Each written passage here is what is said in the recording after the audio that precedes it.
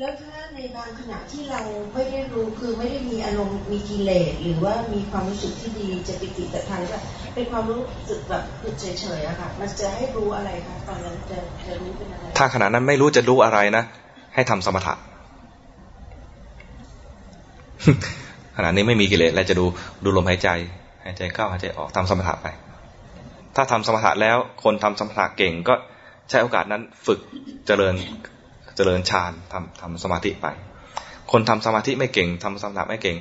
ตอนนั้นไม่รู้จะดูอะไรก็ทำสมถะไปเดี๋ยวก็มาฟุ้งตอนนี้จะได้ดูความฟุ้งซ่านงั้นมันจะมีหลักอีกอย่างหนึ่งคือว่า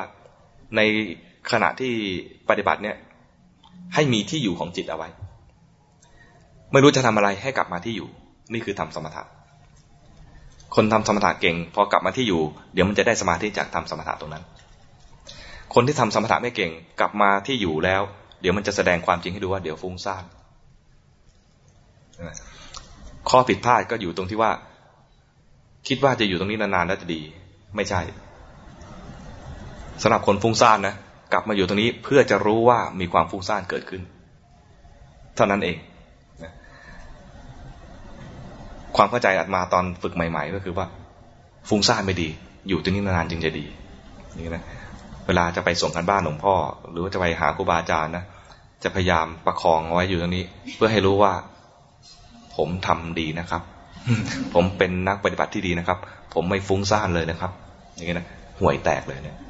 อย่างนี้ไม่ใช่ไม่ได้เลยครูบาอาจารย์เห็นปุ๊บนะจะชี้ปับเลยประคองอยู่ครับ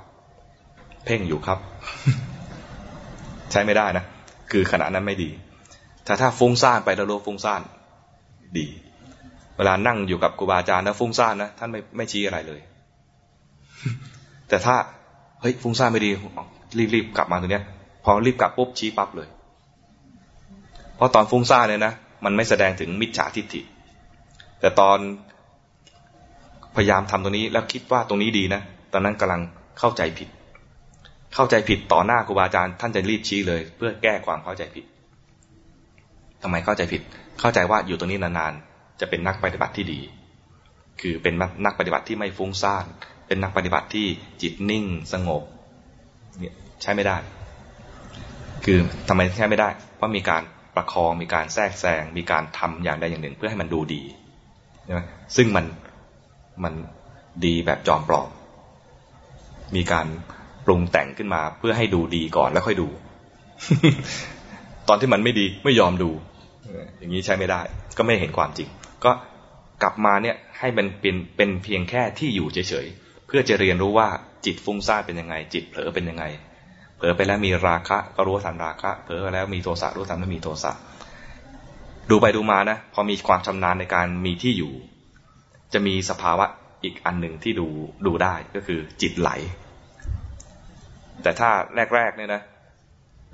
ไม่ต้องกังวลว่าจิตไหลเป็นยังไงไม่เข้าใจเห็นว่าเผลอไปแล้วมีราคะเผลอไปแล้วมีโทสะนี่ก็โอเคแล้วแต่ดูไปเนี่ยจะมีคล้ายๆอะไรมีทีเซอร์ไว้หน่อยนึงว่าต่อไปเนี่ยจะมีสภาวะที่จะเห็นได้คือเห็นจิตไหลตอนเห็นจิตไหลเนี่ยนะจะได้สภาวะที่ดีที่เป็นกุศลอันหนึ่งเรียกว่าจิตตั้งมั่นจิตที่เผลอไปตอนรู้ว่าจิตเผลอขณะนั้นได้สติตอนเผลอคือไม่มีสติเวลาเราทำเนี่ยนะเราไม่ได้ไปพยายามทำสติให้เกิดขึ้นแต่เพียงรู้ว่าเมื่อกี้เผลอไปคือรู้ตอนที่มันขาดสติ มันเป็นวิธีปฏิบัติที่คาดไม่ถึงถ้าบอกว่าทุกคนจงทำสติเดี๋ยวนี้ทุกคนก็จะแล้วทำยังไงอ่ะ ใช่ไหมเหมือนกับพระพุทธเจ้าสอนให้เจริญสติท่านไม่ได้บอกว่าภิกษุทั้งหลายจงมีสติแล้วก็นิ่งๆเฉยๆแค่นี้ไม่ได้บอกแค่นี้นะพระเจ้าบอกว่าวิธีเจริญสติในการดูจิตเนี่ยดูว่าจิตมันมีราคะคือดูตอนที่มันไม่มีสติเห็นไหมดูตอนที่มันภิกษุทั้งหลายดูว่ามันมีโทสะ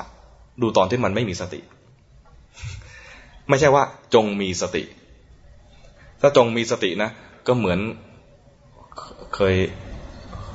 ใช้คอมพิวเตอร์แล้วพอทำอะไรขึ้นมาแล้วมันคอมพิวเตอร์มันงงขึ้นมาจะขึ้นป๊อปอัพขึ้นมาใช่ไหมจะทำยังไงต่อจะทำแบบไหน ไม่รู้จักจิตเหมือนกันนะจิตไม่เคยมีข้อมูลเกี่ยวกับสติขึ้นมาบอกว่าจงมีสติจิตก็จะงงว่ากูไม่เคยมีสติอ่ะจะทำยังไงอ่ะทำไม่เป็นมันไม่มีข้อมูลเก่าไม่มีประสบการณ์เก่าประสบการณ์เก่าที่เราทำได้แล้วมีได้ก็คือมีราคะมีโทสะมีโมหะอันเนี้ยสิ่งเหล่านี้เป็นสิ่งที่เรามีอยู่และสามารถดูได้พอดูสิ่งอย่างเหล่านี้แล้วเนี่ยจะเกิดสติเองไม่ใช่ไปสร้างสติซึ่งไม่รู้จักไปสร้างสติที่จิตไม่รู้จักนะจะไปสร้างอะไรอ่ะไม่รู้จักอ่ะเห็นไหมสร้างไม่ได้ก็สร้างได้จากการที่จิตมันเผลอไปคือตอนเผลอไม่มีสติเห็นว่ามีความเผลอเกิดขึ้นกลับกลายว่ามีสติเห็นสิ่งตรงข้ามเห็นว่าเผลอได้สติอยากจะทำสมาธิแบบถูกต้องคือจิตตั้งมั่นก็จะพยายามจะทำจิตตั้งมั่นก็ได้สมาธิแบบไม่ตั้งมั่นได้สมาธิแบบเพ่งเอาไว้เพราะไม่เคยทำแบบจิตตั้งมั่นพอครูบาอาจารย์บอกว่าทำสมาธิที่ถูกต้องคือจิตตั้งมั่นแล้วพอจิตตั้งมั่นแล้วจึงมีมรรคผลได้รีบทำใหญ่เลยรีบทำจิตตั้งมั่นคิดว่าแปะไว้ตรงนี้นานๆโดยไม่ไหลไปไหนเลยคือจิตตั้งมั่นไม่ใช่อันนี้คือเพ่งเอาไว้อันนี้คือกดข่มเอาไว้นี่คือบังคับเอาไว้จิตตั้งมั่นเป็นไงไม่รู้จักให้รู้จักจิตที่ไม่ตั้งมั่นจิตที่ไม่ตั้งมั่นเป็นไงมีที่อยู่ไว้แล้วมันไหลไปอาการไหลนี่คือไม่ตั้งมั่นจิตไม่ตั้งมั่นเราเนี่ยทำฌานไม่ค่อยได้เลยนะวิธีที่จะทำให้เกิดจิตตั้งมั่นมีวิธีเดียวคือเห็นจิตไหลส่วนคนที่ทำสมาธิได้ทำฌานที่สองจะเกิดจิตตั้งมั่นแต่เป็นฌานที่สองที่ถูกต้องด้วยนะมีฌานที่สองแบบฤาษีก็คือว่าไปเพ่งอะไรแล้วก็เกิดกสิณเกิดฌานอะไรขึ้นมาเนี่ยนะอย่างนั้นไม่เกิดจิตตั้งมั่นคือเริ่มต้นก็ไหลไปแล้วเนี่ยอย่างนี้ไม่เกิดจิตตั้งมั่นส่วนคนที่ทำจิตตั้งมั่นแบบทำฌานได้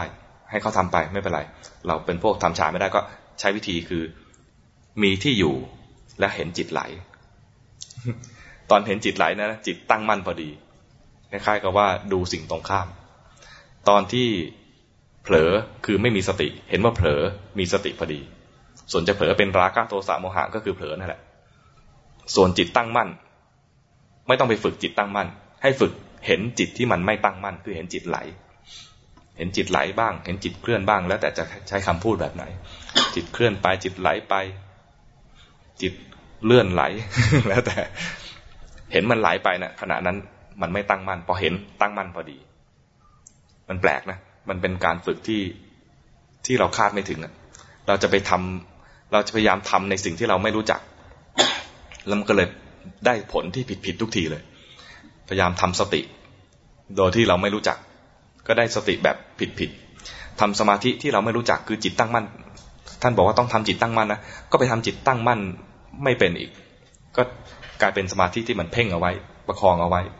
รักษาเอาไว้ซึ่งไม่ใช่จิตตั้งมั่นเป็นความเข้าใจผิดนะอาตมาเข้าใจผิดอย่างนี้มานานเลยคือคิดว่าจิตตั้งมั่นคือมันต้องไม่ไหลเนี่ยคือกูแปะไว้เลยตรงนี้พยายามทำจิตให้อยู่ตรงนี้นะดีว่าดั้งไม่หักนะมันอยู่นานๆจริงไม่ใช่บังคับกดข่มจิตเอาไว้ที่ใดที่หนึ่งนะคือเป็นการบังคับเอาไว้ไม่ใช่จิตตั้งมั่นจิตตั้งมั่นเนี่ยจะเป็นขณะที่เห็นอารมณ์ที่มันเปลี่ยนแปลงโดยที่จิตไม่เคลื่อนไปบอกงี้นะพอบอกงี้ก็พยายามทำให้มันไม่เคลื่อนอีก ก็ไม่ได้อีกให้เห็นจิตเคลื่อนเห็นจิตเคลื่อนและจิตตั้งมั่นพอดีเห็นจิตเคลื่อนนะตอนเห็นนะตั้งมั่นพอดีเหมือนกับเห็นว่ารู้ว่าตัวเองโง่ตอนนั้นฉลาดแล้วใช่ไหมแต่พยายามทำความฉลาดนะกลายเป็นฟุ้งซ่านทำความฉลาดฟุ้งซ่าน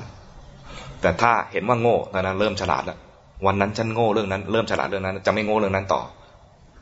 เห็นว่าโง่เรื่องนี้เคยพลาดเรื่องนี้จะไม่พลาดเรื่องนั้นต่อถ้าเห็นนะแต่ถ้าไปฟุ้งซ่านอยากจะฉลาดศึกษาหาตำรับตำราตอนนั้นฟุ้งซ่านอยู่